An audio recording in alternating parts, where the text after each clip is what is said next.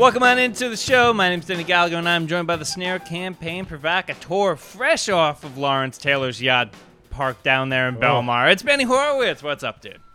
How interesting. Did you see the photos? I saw. So what were you getting into? Because there were he was at two golf outings this week, and one of them I was like, Benny, how did you score that invite? So Benny, yeah, I think I made it to the smaller one. I happened to be invited by a random connection to Otis Anderson's charity golf tournament last weekend. And as you know, listen, it's a long story. I got a chip on my shoulder about people with money. It was hot. I don't know about golf. So there's a couple things. But the unique part of the evening was when I got asked by someone, they're like, here's Otis Anderson's keys. Go grab LT's bottle for him. Sure. Go to this SUV. What do I pull out? But a fucking handle of Johnny Walker. And, we go down. And because of the circumstances, I wound up sitting at a table, me, my brother-in-law, Otis Anderson, and Lawrence Taylor for about an hour drinking. That was fucking cool. Yeah. Okay. Like, that is some next level shit. We're getting stories out of the guy. He's talking. He's telling some real funny gems. I'm hearing Parcells inside, Belichick inside, what it's like when he gets into the league. Leonard Marshall talking about, hey, I always got my man. And LT going, you're not playing the man. You're playing the ball. Like gem after gem after gem. So that evening was fantastic, just sipping out of LT's bottle. It was fascinating, though. My experience in this world is with musicians. Mm-hmm. And I've never really met or gotten down with someone like as famous as Lawrence Taylor in the sports world. I don't know what people like that are like. And you get one-on-one with this guy, and it's really interesting, the similar attributes to him and to a very singularly great musical performer. It's interesting. There's kind of there's this one person bubble sort of going on, and it's a little hard to explain until you get around it, but it's really obvious when you see it. And, LT was as big of a rock star in that way as any rock star I've seen, probably. That was honestly when we started doing this podcast, one of the things I really connected with, and why I think the whole concept here works is because when I met you, I'm like, oh, it's very similar minded. You've got the regimen, you've got the routine, the things you care about are very similar. And it's just I think that there are two kinds of people: the people that are driven like that, right, and then achieve whatever success, and then the people that don't quite have the mental chutzpah to get there. It's all mental. It is, but, sometimes I look at the people who have that quality and who have gotten the ultimate success because of that quality, but you never lose that quality. And that quality is not fun to have. Yeah. That's the thing I think people forget to delineate is if you do something singularly great, you were willing to do things very few people were willing to do to get to that point. And I've seen it with great singers and great songwriters and performers and now athletes, that singular obsession that when you just get your mind on the one thing, it can be extremely rewarding, but highly toxic. And I deal with that having my kids, because you hear about these stories of Kobe Bryant or something. It was from 5 years old, one thing I wanted to do. I didn't give a shit. Hoops. And it made him this great thing.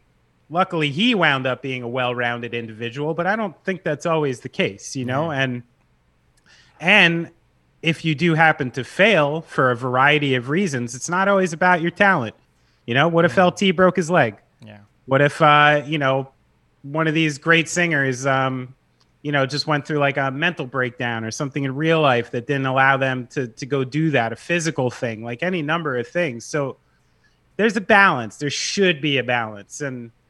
But I do really wonder sometimes, in order to be singularly great, I don't even know. I don't know if you're allowed to be a normal person. I don't know if you're allowed to exist with all of us, because you kind of got to step above in a weird way. It's really a strange anomaly. Yeah, man, you got to be crazy to be a genius, and you got to just really be dedicated. Like, I can tell you with like the soccer, like I was like obsessed with it, but there were people that were 10 times more obsessed and put in 10 times more work. So it's just crazy. But anyway, Benny, you know what segment I'm obsessed with? Tell me. This Day Music History. Let's get to it.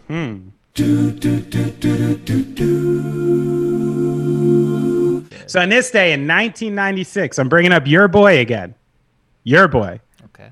The Sultan of Brunei. No, I'm just kidding. Michael Jackson's your boy. The Sultan of Brunei, the world's richest man, marked his 50th birthday party with a Michael Jackson concert on the Borneo Island.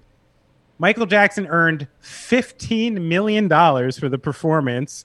It was free to all 60,000 people in attendance.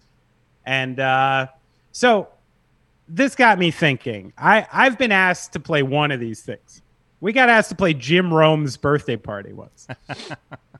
Pretty penny. It ended up not working out. I would have done it. It could have been fun. But it did open up this window to me to see like, oh, like this is how people survive when they get past a certain point. This is where certain money comes from. And just for the sake of the show, I went ahead and found an article called Dirty Cash. Okay. The most shocking private gigs in music history. Okay. Yeah. 2009, Sting plays for the dictator of Uzbekistan's daughter for $1 million. Jennifer Lopez in 2013 serenades Turkmenistan's leader, who is described by Human Rights Watch as among the most repressive in the world. And of course, J-Lo said she would not have performed if she knew. Right. The Gaddafi family loved pop. Hired Lionel Richie, Nelly Furtado, Mariah Carey, Usher, all played for the Gaddafi family. Apparently, I didn't know about this. The Sun City Resort in South Africa held these major concerts during apartheid. Everybody from like Dolly Parton, Elton John, Liza Minnelli, Queen played there during this time and didn't take a stand. Even a quote from Brian May from Queen, who you know I love, said, "We've thought a lot about the morals of it, and it's something we've decided to do. The band is not political. We will play to anyone who wants to come and listen." Cop out. Nicki Minaj, a couple $1 million to go to Angola. Listen to this one. Your boy, Kanye West, gets $3 million to play at the wedding of the grandson of Kazakhstan's leader. I mean, it just goes on. And I've heard about a lot of bands getting hired to go play in like, some steel oligarch's daughter's 16th birthday party in Russia and stuff. So I think people wonder sometimes how these careers stay afloat and how people stay rich. And it's this kind of backroom butt buttering that keeps it all afloat. I love that you brought up Jim Rome in the company of Gaddafi, Russian oligarchs. That's hilarious to me. It's about the kind of money you have to toss around. Jim Rome's got Gaslight Anthem money, and Gaddafi's got Lionel Richie money. Somebody's a big Jim Everett guy. All right, Benny.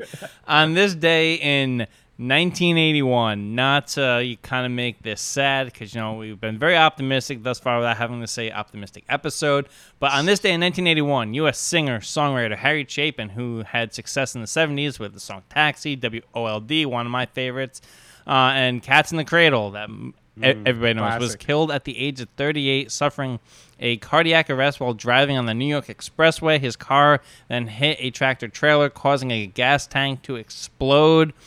What's not in this article is the work that he did trying to stop hunger. But a personal connection to this one, Benny. My parents were supposed to go to the show on the night that he died. And yeah, it did not happen. So if you ever wonder where I get the affinity for folk music and stuff, was kind of raised with Harry Chapin playing in the house. So a lot of 60s protest music leading into his 70s pop era. So yeah. No wonder you like me. I never knew that about Chapin. That's crazy. Yeah. That's how I found. I mean, the first Gaslight stuff I ever heard was some of this stuff from American Slang that was like acoustic sets and stuff like that. And then I found the whole thing. I was like, damn. I remember Brian always used to say, he's like, you mind if I'm doing these acoustic things? I'm like, what? I'm like, no. I'm like, just don't suck. You know? I'm like, if you go out there and you blow it, yeah, I care. But if you go out there and impress people with Gaslight Anthem songs, like, cool. More people will like my band, and I didn't have to do anything, you know? Sweet. Oh, we love an acoustic tour, as we said last week. All right, Benny, let's get down the brass tacks here. We have an NBA Finals. For people that tune in for the music stuff, we got big week happening in the NBA, so we're going to get all up on the hardwood this week. But last week, Benny, when I talked on the episode, it was a fake optimism episode. This is a real optimism episode. I think you can see the pep in my step this week. But so this week, not so much. But let's get into Game 4. Against Phoenix on Wednesday, the Bucks were down 99-97 with 2 minutes and 30 seconds to go. A defeat would mean they were going back to Phoenix down 3-1, which only LeBron in recent memory has come back from. But Middleton and Antetokounmpo would not let the Bucks lose. Middleton hit a jumper to tie it with a tough mid-range with 1:28 left. They would later take the lead on the following possession, but then the NBA stopped for a second, took a freeze frame when Antetokounmpo blocked DeAndre Ayton on a alley-oop that would have tied the game. But then on the ensuing possession, Middleton missed 2 shots, but then the Bucks got a steal courtesy of Jrue Holiday picking the pocket of Chris Paul, who, by the way, there's a lot to talk about with Chris Paul. Middleton would hit the foul shots down the stretch, and thus the Bucks tied the series 2-2, heading back to Phoenix for Game 5. The home team has won each game this series. So if you listen to LT's guy, Bill Parcells, the series hasn't actually started yet. But, Right. Not to sprinkle a little pessimism in here, but is this series so far just teams holding serve at home? No, I don't think so, because the games have been so drastically different, you know? And different players have played, and, so of course it plays a role, and it's much harder to lose on the road. But I mean, this whole series could go with teams just staying at home. Like, that's, I don't understand what the fucking big deal is about this, why everybody goes nuts about it. Like, if everybody keeps winning at home, then it goes to 7 games. Then the team It's not like we're in a stalemate here where it's just going to keep going and going. So, I mean, of course, I think it plays a big role, especially I got to imagine with like some younger players, 2-3 years in, whose only experience in the league is the fucked up season to the bubble to now, who maybe aren't accustomed to the type of crowds. I mean, and there is value to it. Like, it is harder to shoot a free throw when 25,000 people are yelling at you. Right. It's, there's a lot more to it. There's a lot more outside noise. You can't hear your coaches.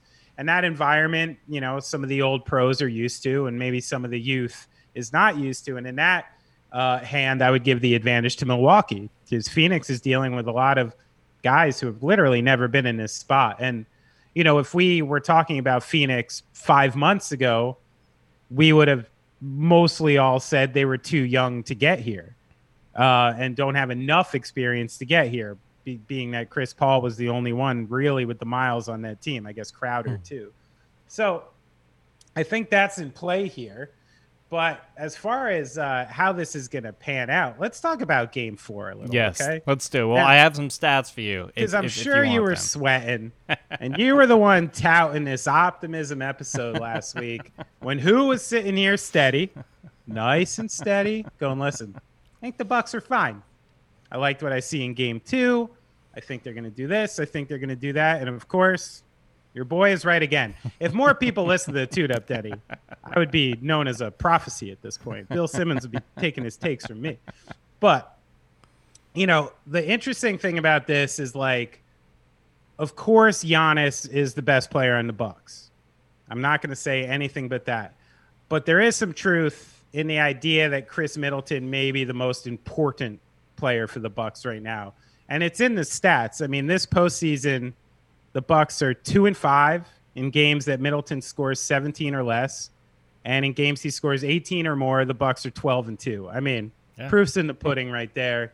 They need that secondary scorer, and you see what happens to that team when they start relying a little too much on Drew Holiday and Pat Connaughton for their offense. It's just not going to work. It needs to stem from Giannis, and Middleton needs to knock down these shots to make it work. He also has been getting to the line again, which I really appreciate. Could we talk a little bit about Drew Holiday's offense? Yes, please. Because, everybody's been super focused on his defense, which you should be. He's punishing Chris Paul. He's an absolute pleasure to watch in the defensive end. Like, I really don't know if I've seen a player just annoy guards and small forwards more than Drew Holiday does. Right. Just gets his body in front, gets his hand in everything. So pesky, and I really appreciate it. His offensive game is terrible sometimes. And he's almost got this, like, I know the numbers don't really tell the tale. I believe in a Drew Holiday, like, pull-up three-point shot about as much as a Russell Westbrook one. Like, there is no point when that leaves his hands and I'm going, oh, that one's good. Yeah. I never believe in it. I never see him go in. Even when they do, they're not pretty. I don't think it's his shot. He has this interesting, like, driving game where he can get to the rim, but he's not a great finisher. I think he's looking for fouls down there. So I appreciate the fact that he's staying aggressive. You have to keep the offense honest, but that's a very real issue maybe moving forward. I hadn't really gotten to see Drew Holiday operate on a day-to-day level as much as I have now, and his offense is concerning. In this series, it might not matter because they might not need it. And the scale in what he's doing to Chris Paul maybe is more important. But the question is Drew Holiday doing this to Chris Paul, or is Chris Paul hurt? Well, I think that there's definitely something to the Chris Paul being hurt thing. I mean, you go back to game one when he was kind of going back and forth with Malika Andrews when they had the towel cover him on the bench. So something definitely happened there. I think we won't hear about it if they win the title, but if they lose the title, we're going to be like, oh, yeah, he was playing through like a fractured hand.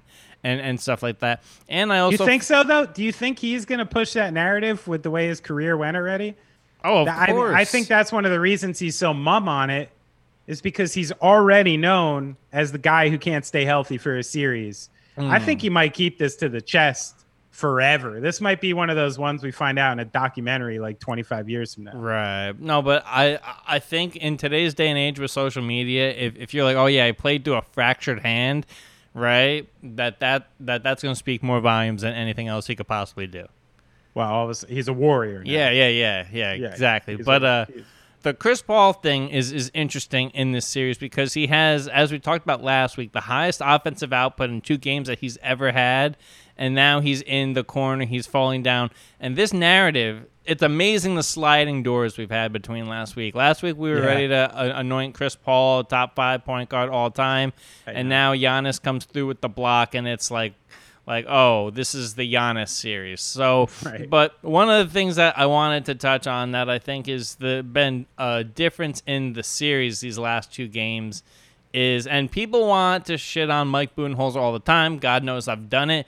But going after driving the lane, getting to the line, and drawing the fouls has been the biggest difference. Getting this young Phoenix team in foul trouble has been ridiculous. I mean, they did it to Ayton in Game 3. They tried to do it to Booker last game, but he was able to get away with 8 fouls and stuff like that. So they see that, as we get along here, that this Suns team is thin. The Bucks are thin too.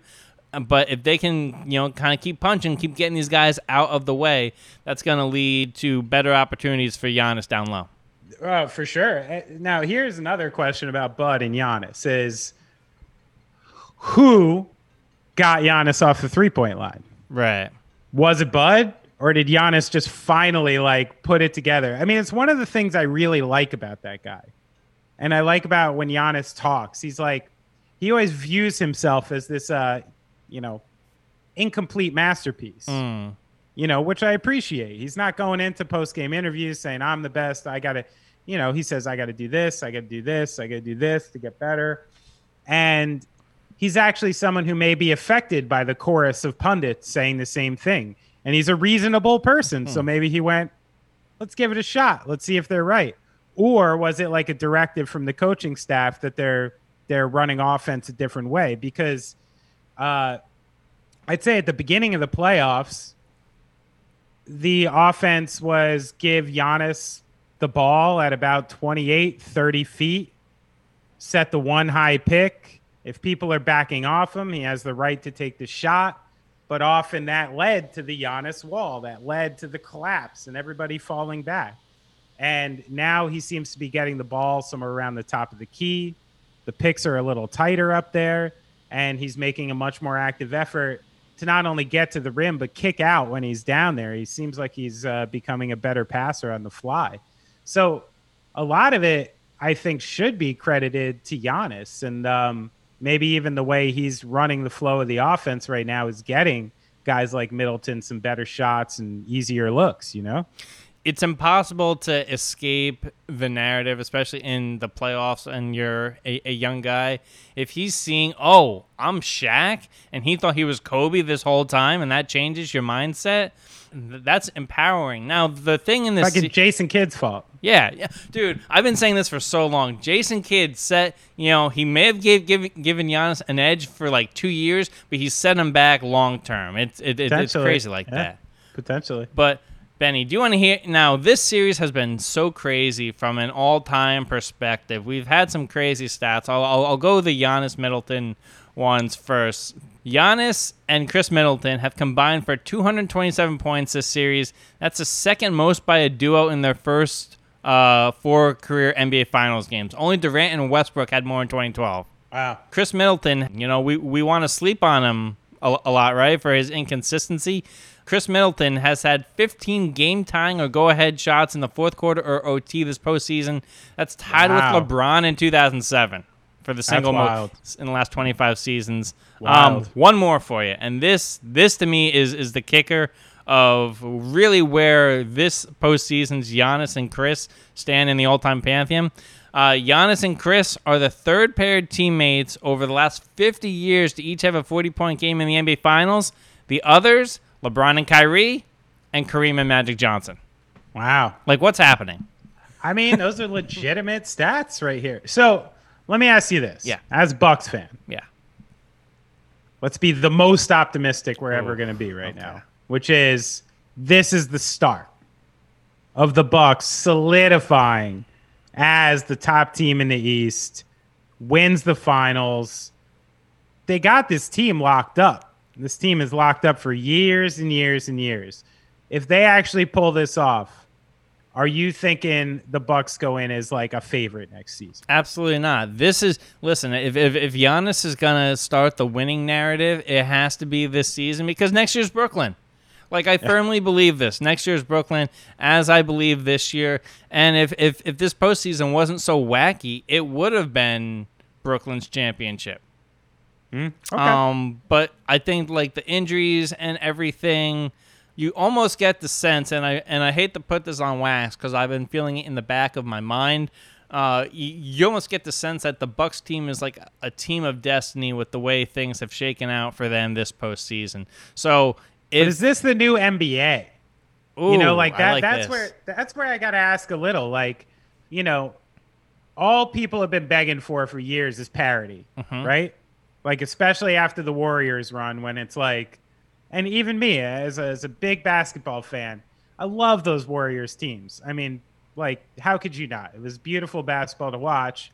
The thing I did not like about those teams was the fact that, like, very clearly, if this team stays healthy, they're going to win the championship. Yeah.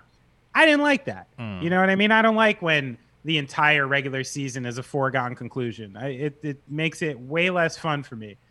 And they made changes. They started messing with the cap again to try to make it a little more difficult, try to get teams to hold on to their players and have a big advantage, restructuring the draft so tanking's not as important. And last season, by the end, you had 20-plus teams still engaged all the way to the end of the season. You had surprises going in.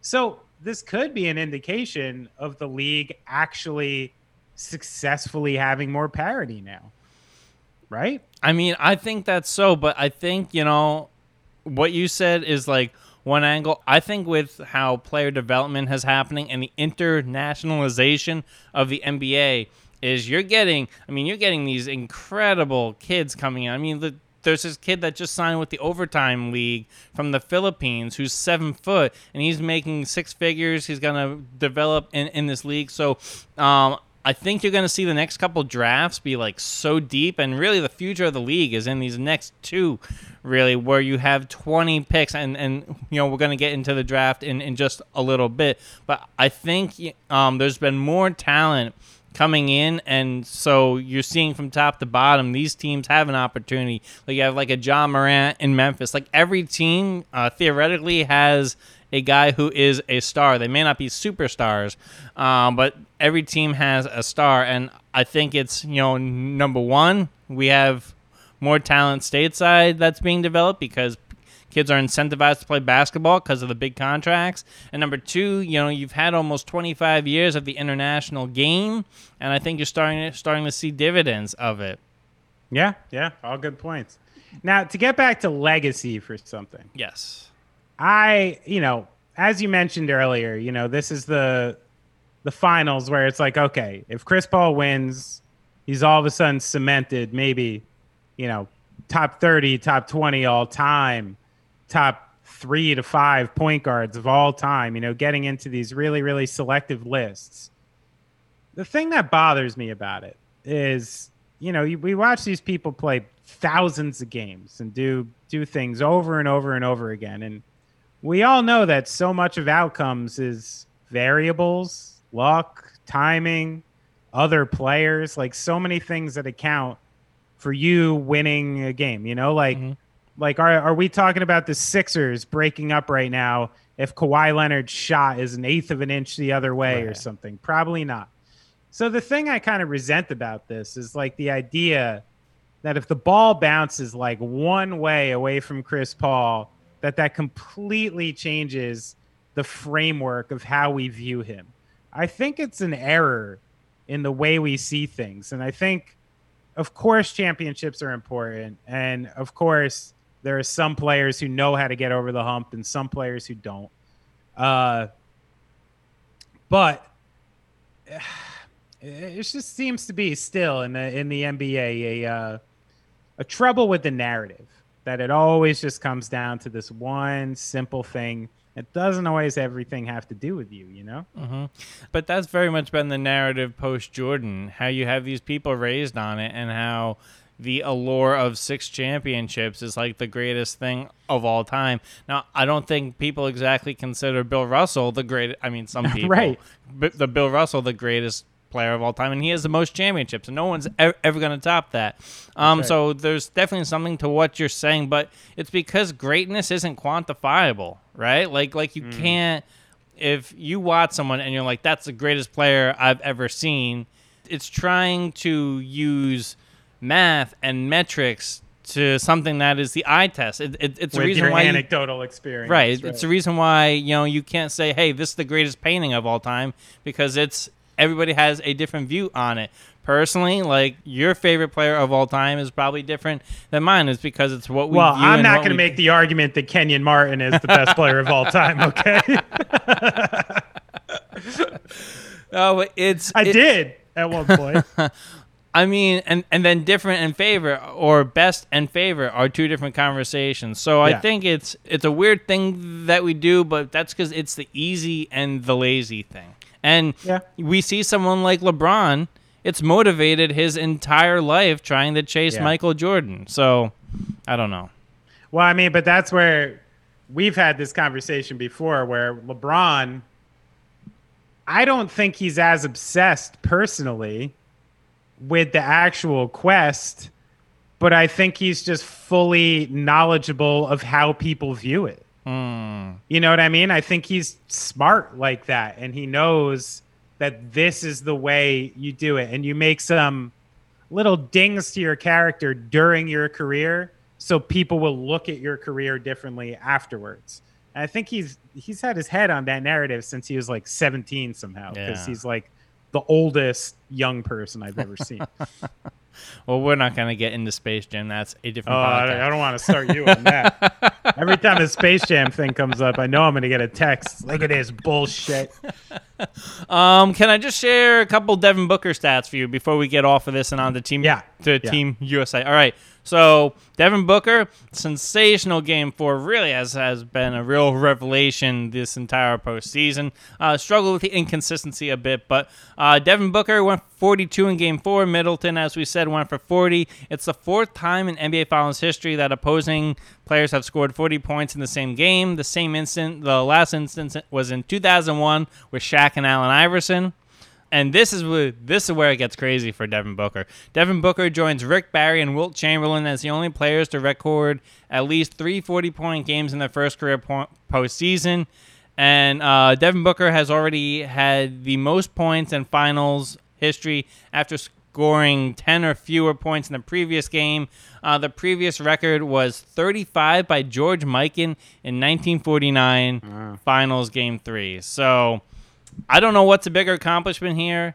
All of what I just mentioned, or the fact that he's allowed to get 8 fouls in a finals game and still be playing. But I mean, he's a killer. Yeah, he's an absolute killer on offense, and like, it wouldn't shock me if one of these games, especially one of these road games that everyone's talking about, is met with like a Devin Booker like 55-point performance or just something that you can't, Giannis could do whatever he wants, but a guy starts going that nuts. Wins playoff games. And he seems to have that acumen. He's got all the tools, and he definitely seems to have the attitude of a killer. And the consistency will come. I mean, people forget he's 24. He's nowhere even near the prime of his career, and he's putting up these 40-point games. So and he's got a wonderful. I mean, just as a fan, that guy's got a wonderful offensive package. Like, I love watching that guy get to his spots. It's a pretty thing to watch. It is. And, I take back what I said a couple weeks ago. I owe Devin an apology. Kendall, you finally got it right this time. You got your all-time great to tax your wagon too. So listen, if Kendall's listening this deep into a tune-up, we're doing okay anyway. All right, Benny, let's get into Team USA real quick. So, interesting situation the past couple weeks for Greg Popovich and crew out there in Las Vegas. They lost to Nigeria, which was a shocker. Then they lost to Australia. But then the L's just keep on coming. On Wednesday, Shams Charania of The Athletic reports that Jeremy Grant and Bradley Beal, my guy, are now in health safety protocol for COVID. This is something I'm going to get into in the encore a little bit. But Grant has not tested positive for the coronavirus, but him and Beal are in protocol, as I said. It was later reported that Bradley Beal is not going to Tokyo, off the squad because of the time he's going to miss. First off, this is tragic. Hope these two are okay. But, Benny, we got to turn the page, turn the corner. I want to know, who do you think should replace Bradley Beal on this team? I mean, who's the contenders right now? I think your guy is in a solid spot to Joe Harris? No, LaMelo. LaMelo to the Olympics. Yeah, I look at that team and even with a Lillard on the floor and stuff like that, like, I would love LaMelo on that team for a bunch of different reasons. He's got that, that young LaMelo swagger. He's going to work real hard, not be intimidated. And he'll be someone who can go out there the whole time and just create for everyone. That's what he does. Maybe it'd be nice for Team USA to have that. But I think, it's the Olympics. And it's supposed to be like, for America, it's supposed to be kind of a show and kind of fun, So, yeah, I'd much rather have a Ball out there than a number of other players. I think there's a couple pros and cons to that. I think he'd be great. He knows the international game. God knows he's been playing international basketball since he was 16. That's right. But his shooting in international basketball was the reason why I hated him the entire season, because I was like, this can't be real, but apparently it is. He's just got to feed Kevin Durant. He'll be fine. Who I want on this team? I want John Morant to be that point guard. Are you kidding me? Give me Ja. I mean, again, fun. I don't know if that makes them that much better yet. I mean, but I mean, we got to give credit where credit's due. Like these, the Nigerian team is not what they used to be. Right. It's filled with former and current pros. The Australia team, the same thing. Not to say that the U.S. team shouldn't have won and the roster isn't much stronger. But maybe they're just limping in. We got a bunch of older guys, people with injuries. Maybe they're just not planning on really stepping it up till they get there. I'm not too worried about it. I'm not too worried about it either, though I am worried about Greg Popovich being the coach of this team. And maybe he's not connecting anymore. I mean, listen, wasn't he an old man? Wasn't he on Larry Brown's staff at the Athens games? Uh-oh. Pretty sure. Yikes. Pretty sure. Let's bring Larry B back. All right, Benny. Last basketball topic. We promise. Thank you for supporting us and doing all of this stuff. But it's big basketball time a year. Come on. All right, so we'll get more into the draft next week. But I just want to do a quick primer here since you nailed the LaMelo pick last year. Benny, who do you like up top of this draft? Yeah, I mean, like, as far as the eye test goes, it's like this is where I think a GM and a person greatly differ, because I watch some tape on these, and not like I'm getting tape, let me be clear. I watch YouTube on these guys, and like, I could sit there and be like, maybe I make a case for Evan Mobley here. Maybe I make a case for Jalen Green at number one. But the thing is like, my job's not on the line. And I think Cade Cunningham is so simply just like the safest bet right now. Like that guy is guaranteed to at least be pretty darn good, and I really, really, really like, with his skill set, his age, what he brings to the table, it's highly doubtful without injury that guy's not going to produce at the NBA level. So I think we're locked into Cade Cunningham at number one with Detroit. The only thing that would change that is if Detroit tries to get real funky, and move around and get an active player now. But I don't see it. I think they're grabbing him. And to me, Houston is in a weird predicament because it's that classic thing. They have some bigs. They have Christian Wood. They have useful players at that position, which you'd be like, oh, they don't need Evan Mobley. They need a Jalen Green who can come in and create and do stuff like that. But you got to use logic in this. Like, Houston, with either of these guys, isn't going fucking anywhere next year. So the idea of drafting someone for positional need there doesn't make a lot of sense to me. And I think you got to go talent. From everything I hear about Evan Mobley, the floor is a rotational athletic power forward, and the ceiling gets up to Chris Bosh. So I'm liking Mobley at number 2 to Houston. And then I think Cleveland in a similarly strange situation because they have so much invested in Sexton and Garland. Those were their top picks going into it. Okoro last season. And now the best players for them on the board are, Jalen Green or Jalen Suggs. Both creators, both guys who need the ball in their hands, and, Suggs being a point guard. So they're in another one of those things where I think they should ignore positional need and just grab the best player they can. But they might fall into that trap and take a wild swing on a Kuminga or something, which – seems like the least safe guy in the top. Yeah. Now, I'm liking my favorite player moving up. I have 2 guys I really like. Yeah. Okay. And we can start talking about them now. So you can give me credit next season. I love James Bouknight from UConn. And I think a team that needs like a little bit of help and a little bit of scoring and stuff like that right now could really use a player like that. And I'd love to see him drop on Charlotte to 11, New Orleans at 10, maybe even Golden State at 7, because you could pop him in right now and he kind of fills a need that you need, which would be like a bench scorer and someone who can dribble a little bit. I also really like that kid from Michigan, Wagner. Wagner. Is he a Wagner or a Wagner? I don't even know yet. But he's a big, he's versatile. He's ready to play now. I think I'd like to see him also with the Golden State. Now, here's the thing. Are Orlando planning on moving with the 5th and the 8th pick? And is Golden State planning on moving with the 7th and 14th picks? I think that's the thing that could really shake this up the most, because when you have people with 2 picks in the top 15, they have so much versatility that they could move around a lot. And I have a feeling we're going to see one big swing from a team that wants to get up. And I think we're going to see something from like Oklahoma City at 6. Golden State was 7 and 14.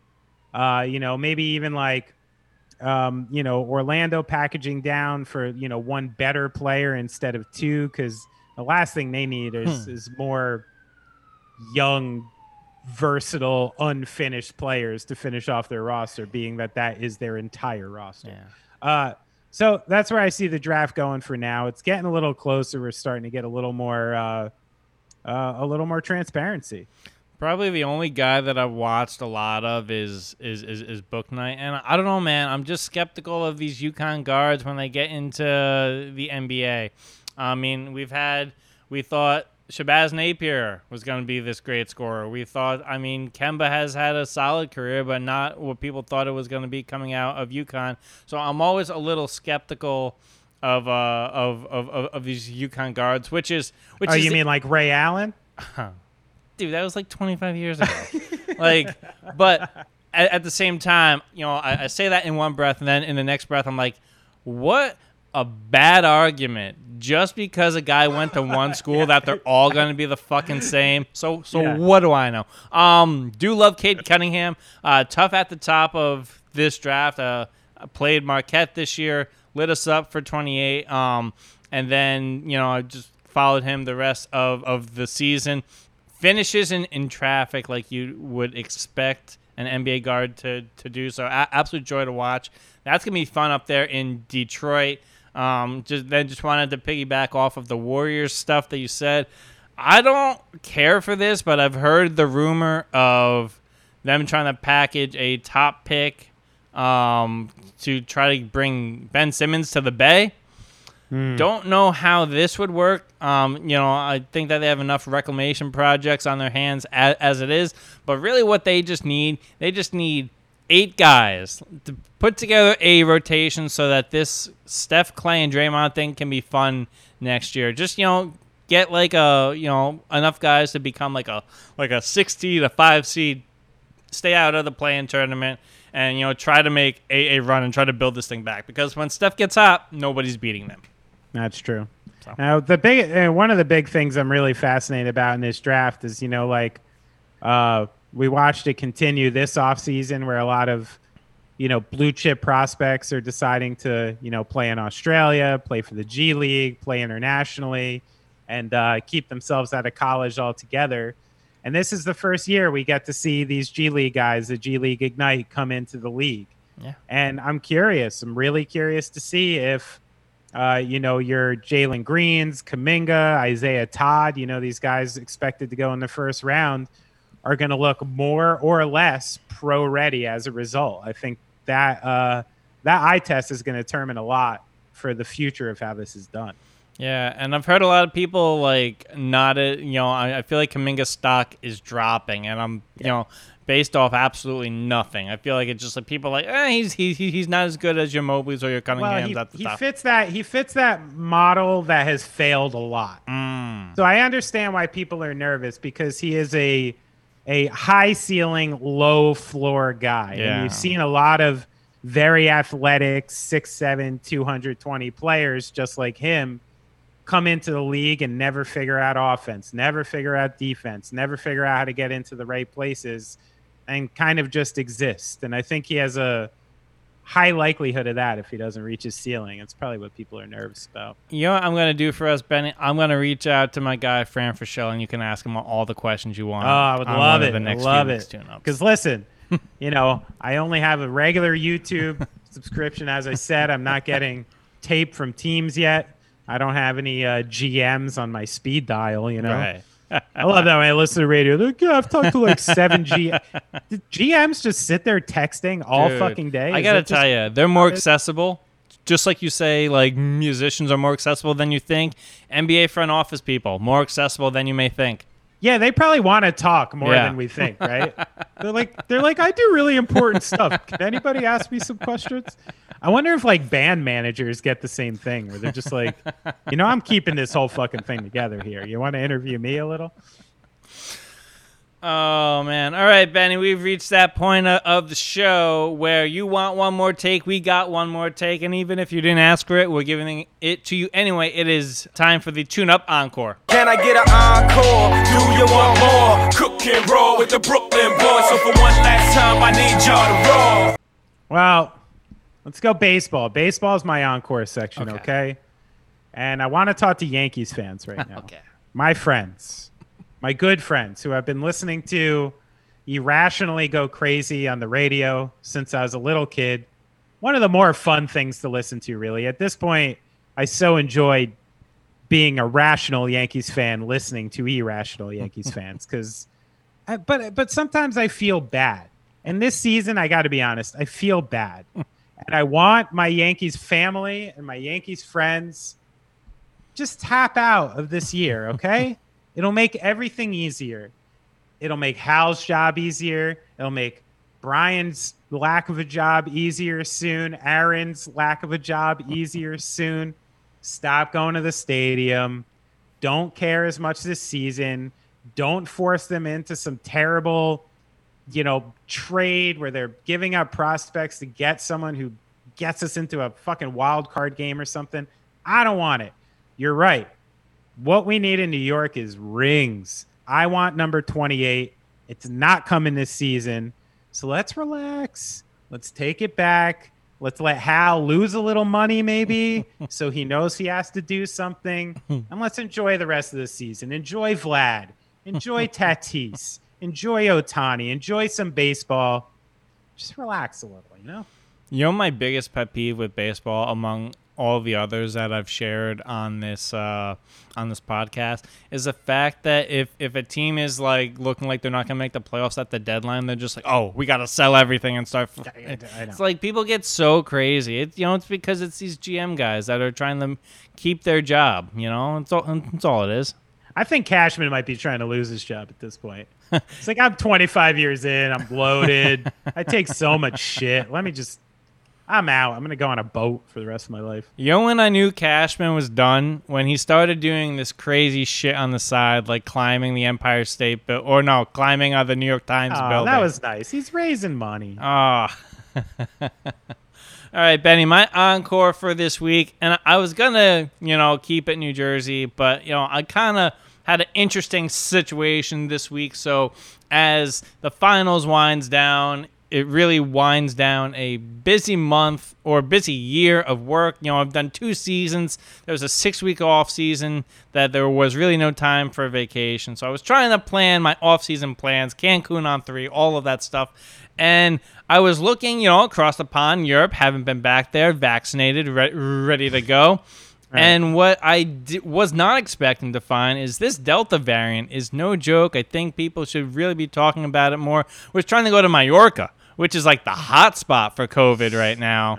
So all over Europe, there's been conflicting reports because people want American tourism back, but at the same time, COVID, this Delta variant is just spraying like wildfire. Have friends down in Australia. They've gone back down into lockdown. I feel like something in the U.S. is kind of imminent because that's kind of been how this whole thing works. So, folks, get vaxxed, do all of the things. Hope this booster comes fast enough, and, don't let your guard down. So that's my encore for this week. I think you're definitely right. And I had one of those like eerie March 11th feelings last night where I got a series of news in a row like, oh, LA is putting a mask mandate on. I saw like a tweet from Rich Eisen saying he had it. Then the Yankees game gets canceled. And I'm like, oh, this feels familiar.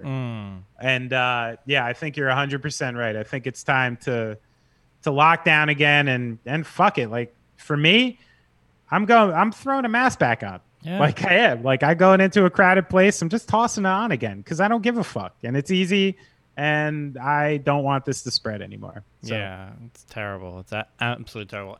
Anyway, plenty ways to get in contact with the show. You can email us at thetuneuppodcast@gmail.com. 2 P's in there. You can follow us on all the social platforms, your Twitters, your Instagrams, your TikToks, at thetuneuphq. If you want to follow Big Man, he's at Benny Horowitz1, number 1 in your mind, number 1 in your heart, number 1 on Twitter. I am at Denny_Gallagher. Benny, you got anything else? Everybody love everybody. The show has ended. Go in peace. You've been listening to The Tune Up.